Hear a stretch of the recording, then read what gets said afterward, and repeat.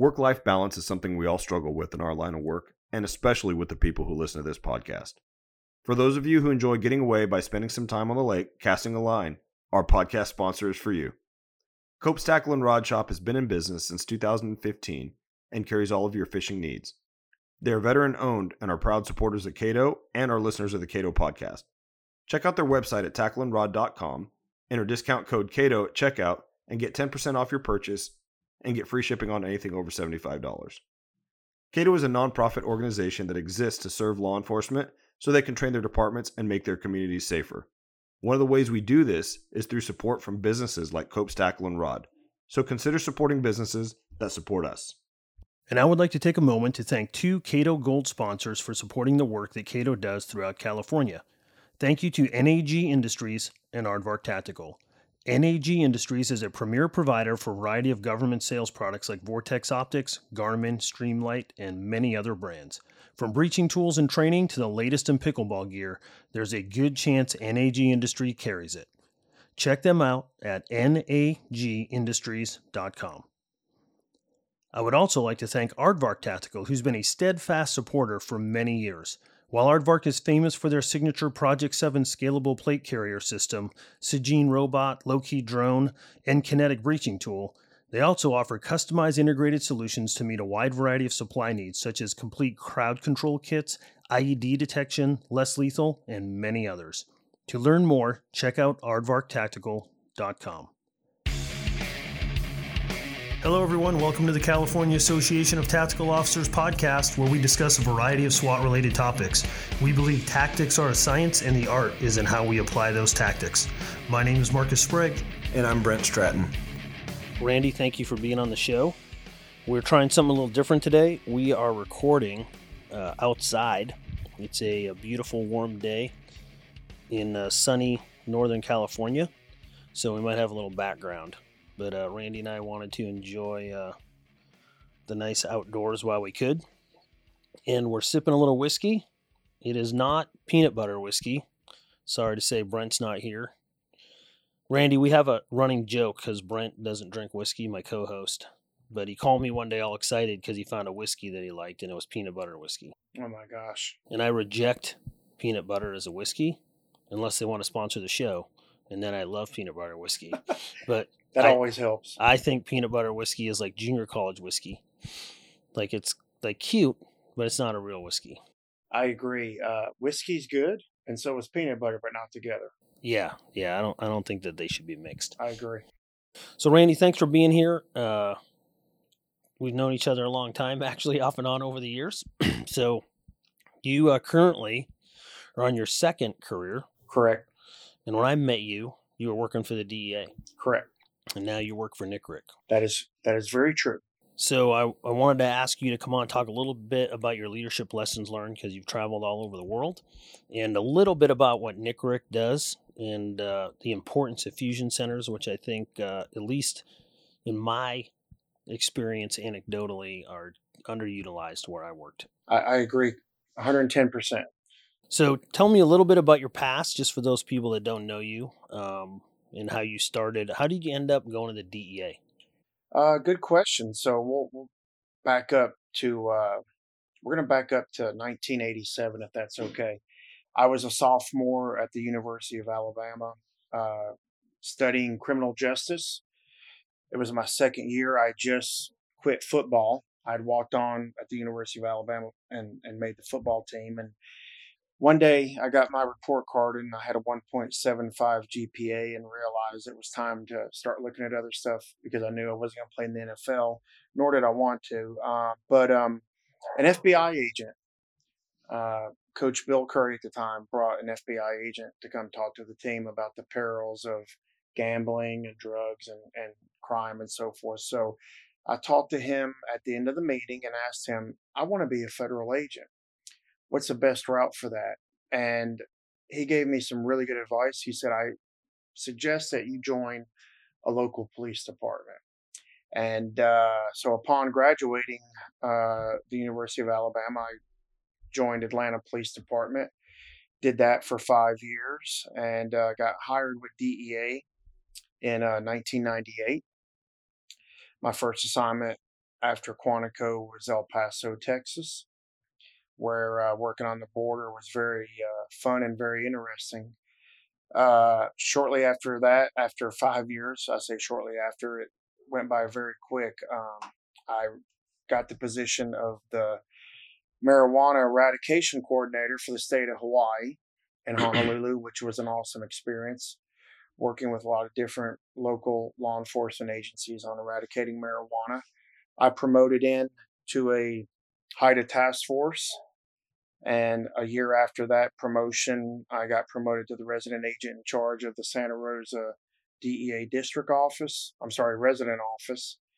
And we covered the Northern California district, which goes all the way up to Del Norte County and went down to the Golden Gate Bridge. So we had 7 counties that were in our AOR at that time. After doing that for 4 years, I went to DEA's OPR, which is basically internal affairs. And after doing 1 year there, I was very fortunate and got promoted to the assistant regional director position for DEA's Middle East region. After 3 months, Marcus, I was thrust into the acting regional director position, which was like, are you kidding me? I've only been here 3 months. But I had a lot of confidence from the upper echelon of DEA at that time that I could do the job, and I did that for a year, which was awesome. And I had Kabul country office, I had Moscow, New Delhi, and Dubai, and Ankara, and Istanbul, Turkey, to name a few. And then I retired in September of 2019. And I went in the private sector for a year or so and did some teaching and consulting, which was really good. And I think if COVID hadn't hit, I'd probably still be doing that. And then, as life always does, opportunities present themselves, and the deputy director position at the Northern California Regional Intelligence Center became available, and I interviewed and was fortunate enough to get that position a year ago this month. And that's where I'm at currently. I have a terrorism liaison officer outreach program. I have the cybersecurity team. I have the private sector engagement team, and I also have strategy, infrastructure, and analysis team as well. So we have a very robust program at the Fusion Center at the NCRIC, and like you alluded to earlier, a lot of times people don't utilize us the way we should be utilized. Yeah, let's talk a little about that. Give me an example of a successful. I wouldn't say where in the country are we doing it right, or where in the state we're doing it right, but I feel it's often underutilized. So maybe explain a little bit about NCRIC and what they do, and how we could better capitalize on these fusion centers to share intel and leverage each other. A lot of people have been in narcotics, and they understand what WISN is, or LA Clear, and that's a really basic function of making sure we're sharing information and not hitting the same house and arresting each other, and kind of that deconfliction component. So that I would say that's probably the basic, like, least amount of service we can provide, and then up to counterterrorism and what that looks like. Yeah, and that's a good question. Unfortunately, nationwide, there are a lot of law enforcement agencies that don't utilize a fusion center, and quite frankly, Marcus, a lot of them don't know what a fusion center is. There currently are 80 fusion centers located all over our country, and basically a lot of the fusion centers got their start after 9/11, with the creation of Department of Homeland Security and so forth. And what we do at the Fusion Center, whether it be at the NCRIC or any other Fusion Center, we're set up to basically be that conduit between local, state, and federal law enforcement agencies. And I say law enforcement, it also goes to emergency management services and so forth. So within the NCRIC, we have over 80 different local, state, and federal agencies represented within our Fusion Center. And basically, if you're familiar with the task force concept, it's just a bigger version of the task force. So I told you I had those 4 programs. I oversee those 4 programs. So in the TLO program, which is a Terrorism Liaison Officer Outreach Program, I've got 11 state and local law enforcement officers, to include a fire representative as well from San Francisco Fire Department. And what they do is they go out and they do the outreach, they do the liaison for the Fusion Center, and get to know the state and local agencies in our AOR, which encompasses 15 counties, all the way up to Del Norte, which goes all the way down to San Benito. So those guys are out there preaching our mission that, intelligence sharing is important. Indicators of terrorism are important. The training that we put on, significant activity reporting, suspicious activity reporting, and so forth. It needs to get out there. It needs to get that message out there, because I can give you some success stories as well. But just by filling out a suspicious activity report could save somebody's life. And I'll give you a perfect example of that. They had a situation in Petaluma PD not too long ago, a couple months ago, where a subject had OD'd, and they did a follow-up search warrant in his house, and there was a lot of drugs found. I say a lot of drugs, meaning paraphernalia, stuff like that, and also some threatening type of manifestos and stuff like that. And they kicked out a SAR, Petaluma PD, and that's getting that information out there that the subject at this said location was possibly looking at doing harm to someone other than himself. And we have a threat to life program where we get responses from people that are looking to do harm to themselves or others. We get this from the private sector.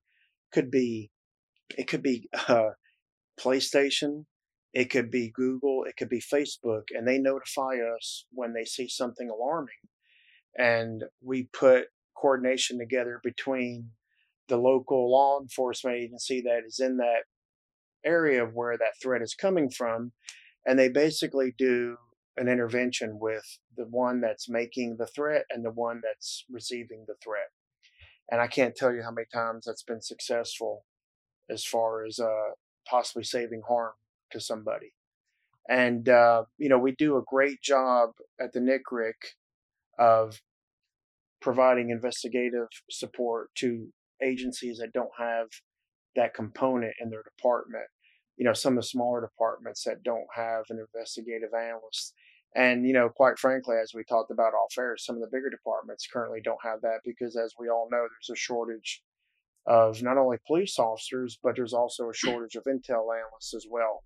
So we try to provide that gap that's often out there, unfortunately, between the public sector and the private sector, and the intel community and the law enforcement community. And unfortunately, a lot of times people think just because they're a police officer that they're also a good intel analyst, but that's not necessarily the case. We know that. I would rather have an intel analyst working with me any day over another law enforcement officer, because I have a law enforcement career, but I want that intel analyst to be able to put the pieces together for my case.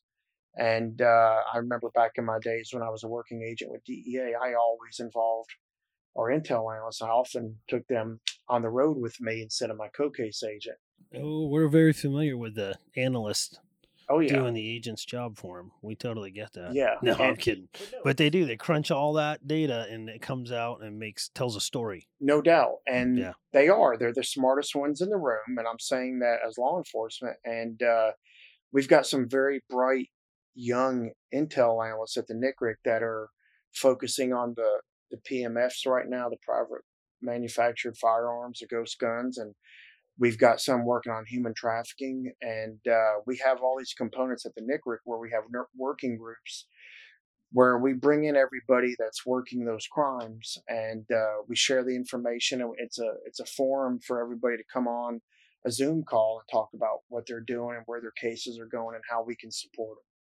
Yeah, and thinking about that, you look at, like, I'm in Del Norte, and I'm a patrol cop working weekends, and I start getting ghost guns off people, but I don't know where they're coming from, and so I can reach out, and you have that ability to see statewide, nationwide. Okay, it's that kind of gun. It's looking like this. It's coming out of Sacramento. Right. It's coming out of San Francisco. It's coming out of Redding. Okay, let's look at the data, see where the data drives us, and you can provide that intel as well as help with the investigation portion. No doubt. And you mentioned Wizen earlier. We partner with Wizen. In fact, Wizen handles our intake calls after 5 p.m. And Wizen is unfortunately another asset that a lot of people are not using. And I know this for a fact because of our partnership with Wizen. I request every year, and it's getting ready to come up at the end of July. I get a list from Wizen of all the law enforcement agencies in our AOR, and there's a couple hundred of them that I get the printout of deconflictions and so forth. And it's alarming to see some of the major police departments in the AOR that we have that goes from San Benito all the way up to Del Norte. And it's shocking to see that a lot of these bigger departments do not deconflict. And that's a sore subject with us because everybody, for some reason, Marcus, in my law enforcement career, I've worked my tail off to work with everybody I can, and bring everybody in, because when I was with DEA, we're the experts in drugs, but we're not the experts in guns. We don't know the neighborhoods like the sheriff's department or the local police officers do. So it's very important to bring them in. And, you see a lot of good success stories where state, local, and federal agencies working together. And then unfortunately, you see some cases where they're not working together. And I know several situations, I'm not going to name the departments, but where they've been in one department has been in another jurisdiction and it was never deconflicted. And, hey, devil's advocate, I'll play it. If you don't want to share your case or let another agency know that you're in their jurisdiction, whatever, I don't condone that. But at the same time, we don't want to have a cop on cop situation. And those have happened before. And I think it's very selfish when law enforcement does not communicate with other jurisdictions that they're going to be in that jurisdiction, following up on an investigation or doing a knock and talk or something like that. Yeah, it's organizational ego. It is. And the public sees through that. They do. We might have got away with that back in the 60s, but not since then. No, you're right. And we can't afford to do that. And you took the words out of my mouth. I was going to say, ego, unfortunately, I was a local police officer. I was a federal agent, and we all have one. If you're lying to yourself or you're lying to somebody else, telling them that you don't. But it's important to keep it in check and remember that we're all on the same team. And like I said, as a working police officer out in the field or agent, investigator, you would think that you'd want to seek the assistance and the resources of other agencies and make your case better. Maybe it can be, taken back to New York or another country. I mean, we had a case in Novato back in 2018 or 19 that originated from a money seizure in Marin County, which was tied to Hezbollah. So just for those of you listening, what's the population in Novato? It's in Marin County, just north of the Golden Gate Bridge. I cannot afford a house there. And you know what, Marcus? I don't know the population in Novato. It's pretty small. It's pretty small. It's not a lot of crime. Right. Less than 7 homicides a year. Yep. And that's just off the top of my head. So Novato folks, please don't be offended. It's a great place to live, but not some place you would think that you could tie street level narcotics all the way back to Hezbollah. Exactly. And, what I try to do in my position is just educate as many law enforcement officials as I can on our capabilities. And I'm a member of the Sonoma County Chiefs Association that they made me an associate member, which I was real happy about because I was actually in that association during my time here in Santa Rosa as a DEA resident agent in charge. So it was good connecting with a lot of those guys. And there's a lot of turnover in the command structure of departments and federal agencies and so forth. So I find myself constantly re-educating people, and they remember Nick Rick and Wizen and Epic. There's another one. They remember that when they were working as a street cop or an agent, but when they start moving up the chain of command, sometimes they get burdened with administrative stuff. And don't get me wrong, it's a very large tasking running a large department or agency, but we got to remember where we came from and make sure that everybody that works for us have the tools that they need to get the job done. Yeah, we talk about that a lot here, where we're talking about the struggle with operational. The farther you go higher up in the chain of command, the less operational exposure you have. True. So you understand the big picture, but sometimes it's those little operational things that will get you in trouble. Right. And one of them is sharing that information, making sure you're working together. Something I wanted to ask you about. You've had a lot of leadership positions, and my experience in my brief career was that the Fed guys that were good all started as street cops because they had that perspective that if you start on your own, and it's not discounting folks that didn't, but they have challenges. And in that street cop perspective, kind of like I started in my job, I never worked in the jail, but I was young. Didn't have a lot of life experience. If I had worked in the jail, even for just 1 or 2 years, my education would have been twice as fast and how to talk to criminals, how to read people. So I kind of look at it like that. Like you can still do it and be effective, but you have a stumbling block. And the interesting part about your career is you have a local perspective. I met you when you were in the DEA. Do you remember the first time we met? By chance? Yeah, I do. You do? I do. It was outside. In fact, I just met with 2 of your cohorts, and we met for breakfast. Yeah, but we met before that breakfast. We did. You pulled me over. I did. I think, or actually, my car had stalled out. And I'm like, I told my wife, who was a Santa Rosa PD officer, I'm like, yeah, somebody help me out today, but I couldn't remember your name at that time. And then here we are. We're almost neighbors now. And like you said, we've always gotten together to talk about stuff. And it was pretty funny, though. Yeah, it was. We do have that story. Just driving around in some hoopty with expired reg. Exactly. Was it expired? I can't so remember you that. were. Oh, now you're really throwing me out there. I don't want to hurt your feelings, but you were driving in a neighborhood where your particular race and kind didn't fit in. Yeah, it's. And so I saw a guy driving a car that didn't match where he belonged, and I thought, that's a load car. Oh my! This guy is a money car, and he's coming into town in a place he doesn't belong. Little did I know that I was actually pulling over a guy who was a money car. It was just a Fed money car. That's funny, yeah. And then we had breakfast 10 minutes later. Yeah, that's true. and then now look at us, we're neighbors. You'd mentioned my perspective having the local experience and the federal experience. And I'll be completely honest with you. I don't know what kind of DEA agent I was. I'm based on what I've been told. I was told I was a pretty good one, and I led by example, which makes me feel good because that's what we all should do. But to your point, I was a better DEA agent because of my time in Atlanta as a police officer.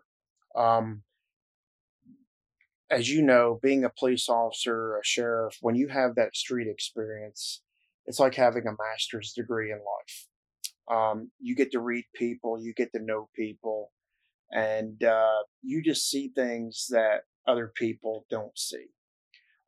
Now, you're absolutely right. There's a lot of people that were in federal law enforcement that I worked with that did not have the prior law enforcement experience. Some of them struggled. and some of them were outstanding. But you're right. The ones that I know that have had that local law enforcement experience has really paid dividends for them in their federal law enforcement career.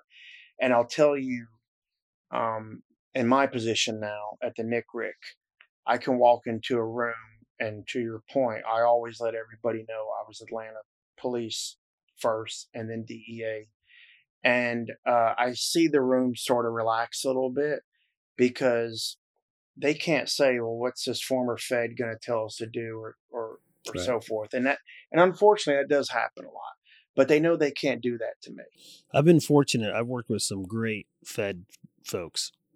Some just humble, down to earth. Let's work together, get this done. Right. Here's what I bring. Like I bring some resources. I bring some federal prosecution. I bring some mandatory sentencing. Exactly. And I bring some money. Yep. And I need you to bring this. I've also been involved in the operation where I was briefed by the feds and they said, hey, here's what we're going to do. And I go, okay, well, why don't we just do a car stop on this guy and take care of this? And then 3 years later, what did we do? A car stop on the same guy doing the same shit. And we're like, that's a Fed case, 3 years. But that's from a patrol person's perspective, right?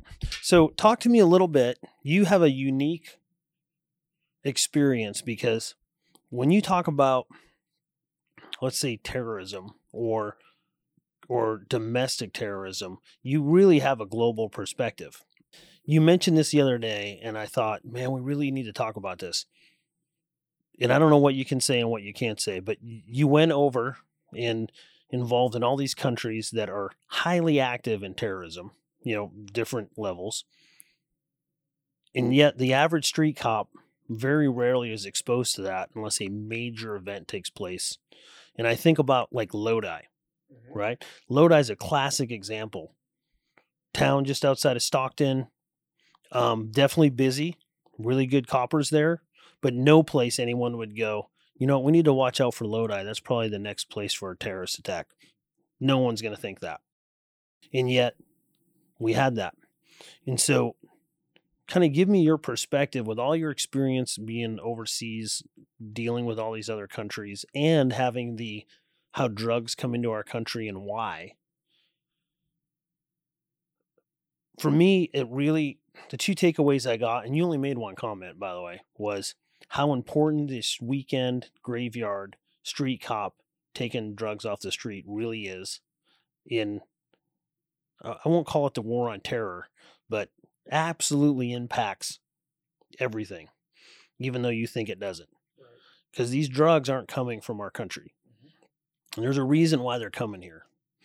And I don't know that we talk enough about that. The big picture contributions that, for my town, we had a case where we had a gang guy flip an informant that led to hits being from Pelican Bay. And then that case went all across California and was RICO prosecuted and really demonstrated to my organization how everybody's interconnected and how this organized crime works. But unless you work for the DEA or do some of these bigger cases, or you work in a large metropolitan area, you might not see that bigger picture. Can you talk a little bit about your experiences with that and how these other countries have a strategy of how they're making money off American and also destroying us at the same time? Wow, that's a this is a big mouthful, huh? Yeah, that's a big one. I'm like, ooh. Great question. And I'll try to answer it as best as I can with trying to break it down a little bit. First of all, like you said, unless it's meth being manufactured here in California, which really doesn't happen anymore, or, there are still the marijuana grows that are nationwide based on, the minimization, we'll call it, of marijuana as far as prosecution and state marijuana laws now. But every time that fentanyl is seized here, or cocaine, or, any kind of methamphetamine that's not, again, the labs are not here in California like they used to be, that crossed the border somewhere. And, it goes back to my time in El Paso where I remember being in a meeting, and at that time, I'm dating myself, back in the late 1990s, U.S. Customs put out a report that we, law enforcement, only seized 10% of the drugs that were coming into our country. So think about that, only 10%. And I'm sitting there going, well, how do we know that it's 10%? Because, with the addiction problems we have, the stuff that we don't seize or on a warrant or at the border, whatever. I go back to something that it's another stat that may be hard to prove, but they say that the U.S. consumes 80% of the illegal drug trade. And being overseas, I do believe that.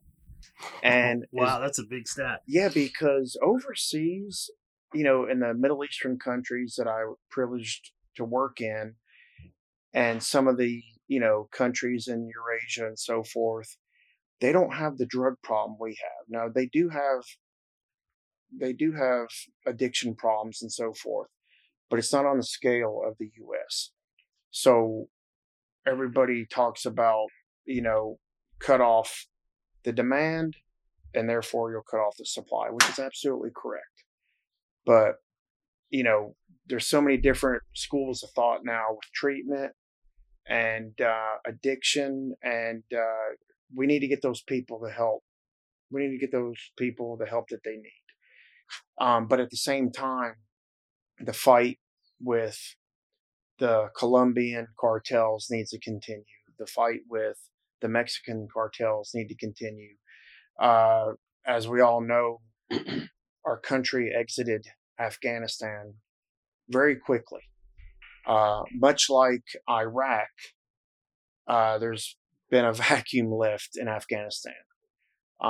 Without getting into it too much, I have friends that were fortunate enough to escape Afghanistan, their home country. I received some intel recently that methamphetamine manufacturing has increased significantly since we left Afghanistan. And I was asked recently, well, why is that? Because it's a big opium and poppy country, obviously, but methamphetamine is so much cheaper to manufacture. So I got a feeling that we're going to be seeing a big increase in that here real soon too. And going back to the street cop making a difference, if you seize 10 fentanyl pills, if you seize a half a pound of meth, work with somebody that we've been talking about earlier that can help you expand that case. And we've said it, every agency is short of personnel right now. This is a chance for you to be a hero in your department where you're working with a federal agent, whether it be DEA, FBI, or whoever, that has some extra databases that you don't have access to, that maybe have some funding that you don't have access to make that case bigger. There's a good chance if you're getting half a pound of meth, you hit a good drug trafficking organization. That case might be an OCDETF case if you let some people run their databases and see if there's other players involved. And that's where, I think it gets lost in translation sometimes, because people think, oh, I got to just seize this and arrest my guy, and I've got my next call to go to and so forth. But we're not talking enough about some of those, what people think might be a smaller seizure or something like that. And again, that's where WISN comes in. That's where NCRIC comes in. The El Paso Intelligence Center that I had when I was the working agent, I was in El Paso. I would go to the El Paso Intelligence Center often and use their resources they had an FAA agent that showed me how to interdict planes at small airports. And, all these airports that we have in Northern California, Marcus, what are we missing? So, just reaching out to some of these deconfliction entities, some of these police officers that feel like maybe they don't have the time to work it up or have the NARC unit or the Vice unit to work it up, can be their best ally and maybe help them get that next promotion because they can talk about this big case that they did. As far as spanning the globe goes, and as far as the terrorism aspect of it, just what's happening right now with the invasion of Ukraine, something that I've put out there to Homeland Security that I think is going to be a factor because of my time that I had in Turkey. The Ukrainians, the organized criminals in Ukraine, not the citizens of Ukraine, are big time arms traffickers. Look where they're at on the map. Look at the countries that are close to the Black Sea, and they're supplying Syria and a lot of those, let's say, conflicts with arms out of Russia and so forth. I'm going to go back to the 1980s. Crime is cyclical. We saw a lot of AKs, Russian-made weapons show up on our shores back in the early 80s during the big, massive cocaine influx. And I got a feeling we're going to see that again when Ukraine settles down, hopefully for the best, where they can keep their independence. But I made this comment that right now, every organized criminal in Ukraine are grabbing those weapons off the dead Russian soldiers. They're stockpiling them, they're burying them, and unfortunately, they're going to see other countries. And actually, Homeland Security ran with that intel note and actually has gotten some traction on it. So I like thinking ahead and seeing how we can educate ourselves of things that we know might be coming our way or think they might be coming our way. Fentanyl is a massive epidemic right now and basically destroying our society. And we call them overdoses, but we need to start calling them murders because the Chinese government is playing us like a toy right now. They have the strongest economy right now. With what's going on in Ukraine, with the pandemic hopefully coming to an end here real soon, they've put a big kink in our country for the last 2 years and disrupted a lot of lives. I want everybody to know that fentanyl is manufactured in China. It gets to Mexico because fentanyl is not illegal in Mexico. Ephedrine, pseudoephedrine, is not illegal in Mexico. So I tell people that because we are the superpower, we are the freest country in the world, there's other countries that want to see us fail. And those governments are China and Russia. And Iran wants us completely off the face of the earth. So we do have global threats out there. They're not trying to kill us, meaning the government of China and Russia, but they want to see our democracy fail so they can take the lead as a superpower in the world. They don't like democracies. Obviously, look at both governments, and they don't like what we're doing. And a lot of it is grandstanding to keep us happy and so forth. Obviously, China's a little bit less brazen than the Russian government is. So, but they're threats that we're going to continue to have to deal with in the future. And, we need strong leadership to combat those threats, whether they be economically, militarily, or so forth. Yeah, I just thought it was good to sometimes you're in your town, wherever it is you work, and it's easy to get stuck in your perspective, right? You're working every day, you're running in your hamster wheel, you're not sure you're making a difference. And for me, my little bit of experience in this job, nobody makes more of a difference than patrol. Hmm. I agree. And yet patrol is the one that feels like they make the least amount of difference because of the repetition of the same problems, right? But they get the most exposure, and that's why they make the most impact. And investigations just support them. Now, we might take that ball and run with it across the state, across the country, or in your case, across borders. But it generally starts with that beat cop. Can I give you two Please. awesome examples of that? Charlie Hanger. Name sound familiar? Okay. Yeah. Charlie Hanger was the Oklahoma State Trooper that stopped Timothy McVeigh. He just got the largest domestic terrorist off the street by simply noticing that the tag was expired. Right there, a beat cop or beat trooper doing his job. Another example, and this is one of my favorites. I don't know the deputy's name, but the 1996 Olympic bomber, the abortion clinic bomber, Eric Rudolph, and I was working Atlanta PD during the 96 Olympics. I heard the bomb go off. He wasn't caught or arrested by a federal agency that stood up there and gave the press conference.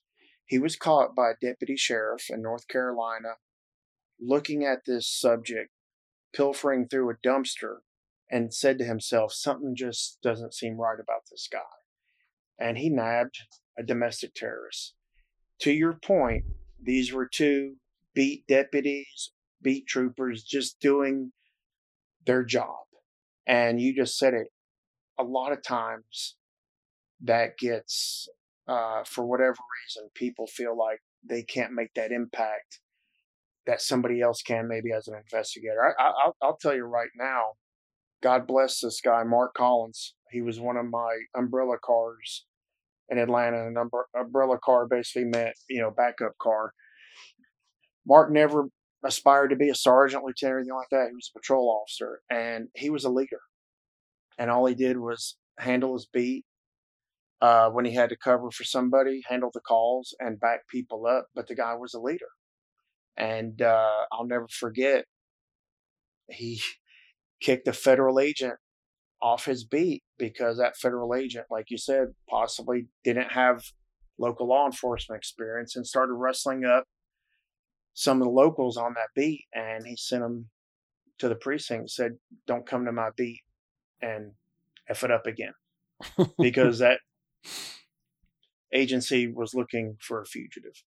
So, like you can be a difference maker handling those 911 calls. And I'll be honest with you, there's a lot of times I look back on my career, I impacted a lot of lives as an Atlanta police officer, maybe just as much as I did as a federal agent, because it was that constant. And Mark, because I had 25 911 calls a night, and it was just, it was busy. And I impacted a lot of people on my beat because I always showed up and treated everybody with respect until they disrespected me. And, I think that's fair. And I had people in those neighborhoods that I worked help me pull people off of other cops, pulled people off of me. And that was simply because I treated them with the respect. And, we talk about it a lot. And not just in, we were talking about earlier with the intel sharing and, cases not going anywhere. Sometimes in law enforcement, and this, and I'm not afraid to say it, we're our own worst enemies sometimes. Yes, we are. How we treat people, how we talk to people, how we treat and talk to other agencies. I mean, we are our own worst enemy, and we're one team. And I will tell you this: in all my travels overseas and all the heads of departments of police in other countries that I met with, they look at us as the leaders of law enforcement. And, we need to act like it all the time, Yeah, that's fair. That's Yeah, fair. it is fair. And Yeah. we just need to act like we're number one.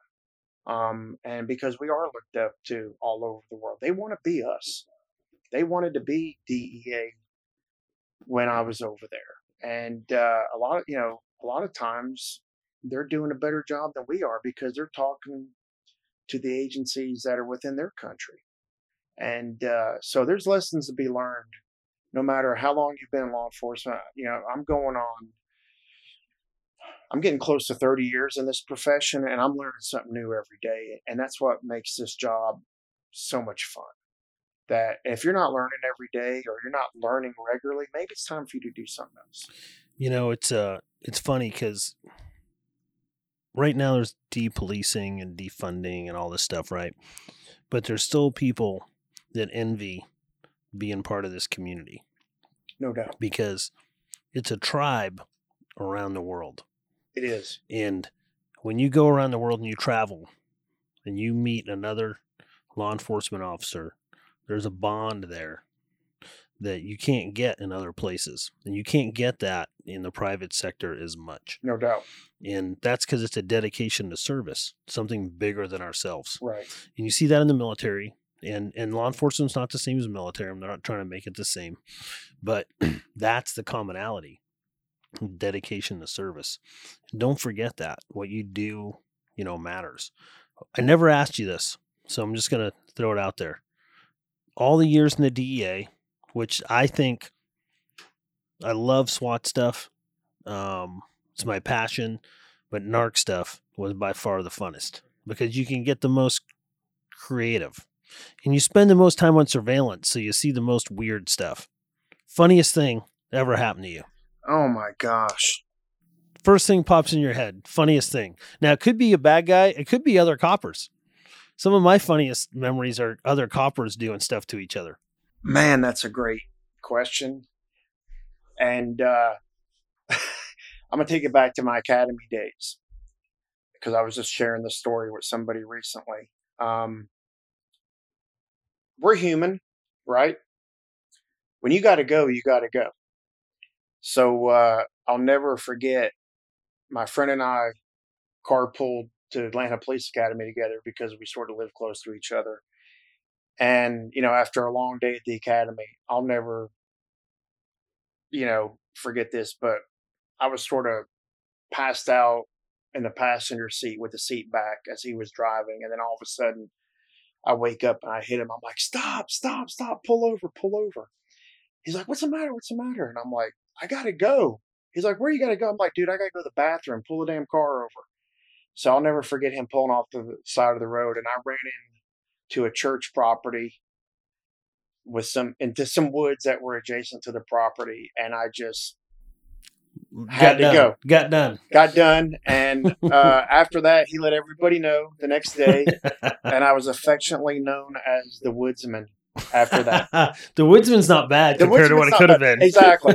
So I'm like, okay, everybody's gonna think that I like wearing flannel shirts or I like to hunt or I'm making, I'm good with making fires and for campfires and so forth. But I don't know. That one comes to my head right now because I was just talking to somebody else about that.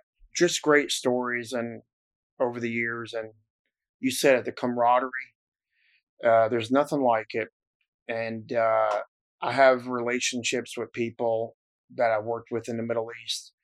I was fortunate enough to go to New Zealand when I was a marijuana eradication coordinator in Hawaii because New Zealand modeled their program after ours. And damn it, I had to go down there and do an assessment of what they were doing. Oh, I'm so sorry. It was such a sacrifice. It was terrible. I went down there for a week and a half and I was wined and dined and it was awesome. The people that you meet in your career, no matter whether it's overseas or another department, another state, it's funny how you always come back and find their business card or find their email. And I'll be honest with you, that's happened to me a lot in the last year since I've been at the NCRIC. Just going through, and let me give you some advice for those who are listening. get a Rolodex. I'm old school. Get one of those business You know, card I'm gonna have to holders. explain what a Rolodex is. Yeah, right? yeah. Well, maybe they have not- an app. They have an app for they, that. they have now. an app for that Yeah, now. they got an app. But there's just something about having that business card holder. Yeah. And I have one, and I'm embarrassed to say that, but I can't tell you how many times I've gone through it and said, "Oh, look, there's Marcus. I can ask him this," or "Hey, I'm going to Colorado Springs for a couple of days. I'm going to call up Tim and see if he, whatever." And you're absolutely right. There's the camaraderie you have, and it's not the military. It's a completely different mission, and the camaraderie we have in this profession is awesome, and it's unmatched. It really is. That's why people watch shows about it. It's true. They want to see the variety that we see, right? We don't sit in a cubicle all day, but they want to see the camaraderie, and No doubt. they miss that. That's something you don't get unless you played on a team, True. right? Yep. Like in high school, maybe you played on a team, but after that, there's a lot of solo stuff going on. No doubt. And that's a great analogy. When I quit football, it's funny, I gravitated towards law enforcement because I felt like it was still competitive and it's part of a team. And I missed that team environment when I stopped playing football. And I found that in law enforcement. I found it at the local level, and I found it as a federal agent as well. And I find it in the Fusion Center environment as well. And where did you grow up? I was born in New Jersey, and I know you can't tell by the accent I have, but I grew up in Nashville, Tennessee. And great place to grow up. And when my mom and dad moved to a suburb of Atlanta when I went to school, and so when I graduated, I wanted to get experience in a big city. I really did, and I wouldn't go back and do it again. I don't think I could handle that. Atlanta's pretty busy. Yeah, and I look back and go, wow, I can't believe I survived some of that stuff, and because there's days where you make mistakes, and like that could have been my day. It could have been the one. It could have been the one, and so that was the only police department I applied for, and luckily I got hired, and I go back to my days of being a street cop that have really forged a lot of my knowledge today. So somehow there's a crow chasing us right now, but the reason why I asked you where you grew up is, one, you can still hear it, but two, football's a big deal. Oh yeah. So I grew up in New England. Yep. And I've lived in the Southeast, and Californians don't get football's a big deal. They don't. You go to the Southeast, football's a big deal, and by the time you're 4 or 5, and you're a male that has any ability to carry a ball, you're playing football. Oh, no doubt. And if you don't know what the Seminoles are, or you don't know Florida State or Alabama or wherever it is that you live, you better be paying attention. And if you want to drive anywhere fast, you just drive during any one of those games that's on, because there's nobody anywhere. Oh, no doubt. And football's a big deal. No doubt. And other than the great Southern cooking and hospitality, if any of the listeners ever find themselves in the Southeast during football season, I don't care what school it is, they should try to score some tickets and go to a game, because I've been to Super Bowl and I've been to multiple national championship games, because obviously we are Alabama. We play national championship games, and the environment at a national championship college game is much different than the Super Bowl is a show. It's not a game. And there's just nothing better for me than college football. And quite frankly, high school football is right behind it as well. Yeah. So. Yeah, and high school football there is the same. It is. There's no difference. No, it's not. It's the show. It's a big deal. Yep. It's I knew that, like I heard it, but until I lived in Florida, I didn't really get it. And then you get it, and it's like it is what we do here. Right. It's like a religion. It is a religion. Yeah, and you said it. Several people have told me that, oh, I didn't realize it was this big here until I spent some time here. And, it's, like I said, it's a culture much like law enforcement, and everybody in that stadium, no matter what school it is, it's like they're all there rooting for their school. They're not rooting for their professional team, and I'll just say this. My pet peeve is when fans of pro teams say, we did this, or we won this, or we won that. And I go, excuse me, when did you play for the Raiders? Or when did you play? We, you're not we. I don't see you. I'm the support fan. Yeah. And it's like but when you go to college, you can say we, because, hey, I spent money there. I walked around that campus. I was in that stadium, and as a student, I had a student ID, or I played football there, or tennis, whatever. You have ownership in that place, and that's why, to me, the college atmosphere, no matter where you're at, is head and tails above anything else. Yeah, it is pretty special, especially when you go to those schools. Right. Like you go to Texas A&M when you walk around. Oh, yeah. You go to Alabama, walk around. Yep. It's a different deal. Yep. It's interesting not growing up in California. California has it different than any other state I've been in, because the weather's so good. Yep. There's so many things you can do all year round. Right. And you go to the states where you can't do that all year round. And there's like I don't know how to describe it, a concentration of energy towards one or two things, because you got to get them done before the season's over. Yep. Whether it's going to snow, or it's just going to be rainy, or it's tornadoes, or whatever it might be. And you don't get that in California. Well, my wife, so I have a running honey-do list. It gets bigger every month, and that's just you. That just makes you special. No one else has that. Nobody just else. You. Yeah, just you. And she knows not to give me anything at the beginning of football season, and she's like, "Well, you said you were going to do it after football season, and it just goes to the next football season." So that's what keeps me going. But football, playing it, watching it, and I don't know do you remember Eddie Robinson, the coach of Grambling? Oh, yeah. Okay. Yeah.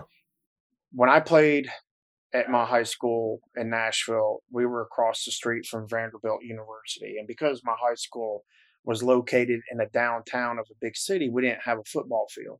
So we were fortunate enough to play our home games at Vanderbilt. So we played on that's a pretty big deal. Yeah, it was. It's pretty cool. And we had a home game on a Thursday night one time, and Tennessee State University was hosting Grambling that Saturday. So Grambling had walked off the field before we went onto the field to do our stretching and so forth. And my mom, being my mother, is outspoken and extroverted as she was and still is, saw Eddie Robinson and went and got his autograph for me. And he goes, "What's your son's name?" And she said, "Randy." And I still have it. And this is, 40 years old or 38 years old, whatever. But it was quick and to the point. Randy, football teaches lessons of life. Eddie Robinson. That was it. That was it? Yeah, and it's very true. And, I told you why I think I gravitated towards law enforcement, because that team environment. And, we go back to, like I said, other than the military, there's nobody else that has a camaraderie that we have in this profession. And it's a great thing. And we just got to remember we got to look out for each other. And we got to get rid of the competitiveness and the egos. And again, I have one. I do. And I hope I keep it in check. But I will never let my ego get in the way of furthering a case or protecting this country or putting a guy in prison or jail that needs to go to prison or jail. I'll always have my ego in check for that. And I come on, this is my second podcast now in 2 weeks. And I like doing this stuff because we don't talk about it enough. We don't talk enough about big picture stuff. Right. What you do matters. And the reason why I liked talking to you, because I've known you for a long time, but you said something the other day and it just really clicked with me. Like, what you do at a local level matters at a state level and can affect the national level and may affect the global level. Yep. And you have that unique combination of perspective that not a lot of people get to have. Right. And knowing, being in narcotics myself or being a baby narc, a lot of the time being in a task force, not assigned in your office, but, being involved in all that, quickly, in a small town, what you do on that Saturday night at 2 a.m. on that traffic stop with that guy that has a pound of meth does affect the rest of the state. No doubt. It can. Yeah. Doesn't always, but it can. And that's why I kind of wanted you to talk a little bit about NCRIC and fusion centers. And then really, I think the next 10 years in law enforcement is going to be a lot about domestic terrorism. No doubt. And we're naive. Before COVID, we talked about fire as a weapon in Europe and how they're using fire as a weapon. And we're seeing it in America, but not very much. We're not seeing a lot of bombings, but we're seeing more bombings that are that aren't being reported. Right. And so there's trends that we're not talking about enough. And so I really like your perspective about, what we do matters and how we need to work better together. And the NCRIC, for those of you that are completely on board and work with it, great. But my argument is there's always things we can do better, always things we can do more, always things we can share information. And it doesn't matter where you go. You need to speak the language. You need to have someone to talk to. And the TLO programs are a great resource for that.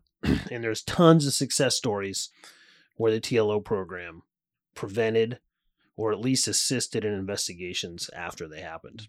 Okay. And I think it's very underutilized. And I've been to the TLO program, I've been to the course, and I still would say underutilized. Mm-hmm. And there's some great examples there. So I wanted you to have on, if you're listening to this, you're in California or anywhere, and you want to learn more about NCRIC or fusion centers, where would they go? Our website, ncric.ca.gov. Go on there, and if you're not already a member, you can join the NCRIC. We have over 15,000 law enforcement members in Northern California, and we have over 3,000 private sector partners. I strongly recommend going on there and looking at everything that we offer. The training, the investigative support, just the bulletins, the bolos that we put out.